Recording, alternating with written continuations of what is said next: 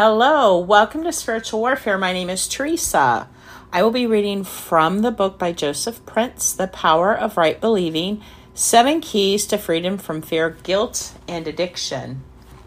How to see Jesus in the Word. The Bible from Genesis to Revelation points to the person of Jesus. As Jesus walked with the two disciples, I'm sure that he would have camped at Genesis chapter 22. This is where God told Abraham to offer up his son, his only son, the son whom he loved. Think about this story for a moment. It's a story of a son carrying wood up Mount Moriah on his way to be sacrificed.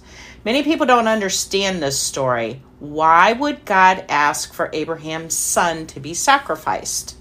The entire passage in Genesis chapter 22 is really the gospel story. God himself would send his son, his only son, the son whom he loved. His son would carry a heavy wooden cross up the same mountain range, but he would go all the way to the highest peak known as Mount Calvary and sacrifice himself as payment for the sins of all humanity. It's a beautiful picture of Jesus. Can you see it? Now, imagine being in Abraham's position. You're going up the mountain with your son Isaac. When you arrive at the place of the sacrifice, your boy turns to you with his big, beautiful eyes and innocently asks, "Papa, I see the fire and I see the wood, but where's the lamb?"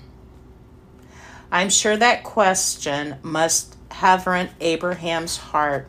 Holding back his emotions, he looked the boy in the eyes and said, "My son, God will provide himself a lamb." Abraham spoke those words by faith, and it was a prophetic word of what God would do. Now, just as Abraham was about to slay his son, God said, "Withhold your hand and look." Abraham looked behind him and he saw a ram caught in a thicket by its horns. I believe that when Abraham turned around and looked, not only did he see the ram caught in the thicket, but he also saw a prophetic vision of the true Lamb of God, Jesus Christ, with a crown of thorns, not unlike the thicket the ram's horns were caught in, surrounding his brow. He saw the lamb fastened with coarse nails to the cross. How do I know that? Because Jesus told the Pharisees, "Abraham rejoiced to see my day," and they mocked him, saying, "You are not even 50 years old, and you claim to have seen Abraham?" He replied emphatically, "Before Abraham was, I am." John 8:56 through 58. What did Abraham rejoice at? That day on Mount Moriah, Abraham saw a prophetic picture of Jesus on the cross, and he rejoiced to see his day. He saw that God would indeed provide himself as the sacrificial lamb, and so he called the place Jehovah Jireh, which means Jehovah will see to it, or the Lord will provide. That's in Genesis 22:14. My friend, God saw our desperate need for an offering, and he provided his own beloved son as the sacrifice for all men.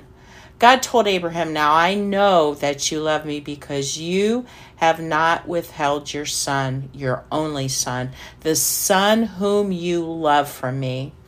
Do you know why he said that?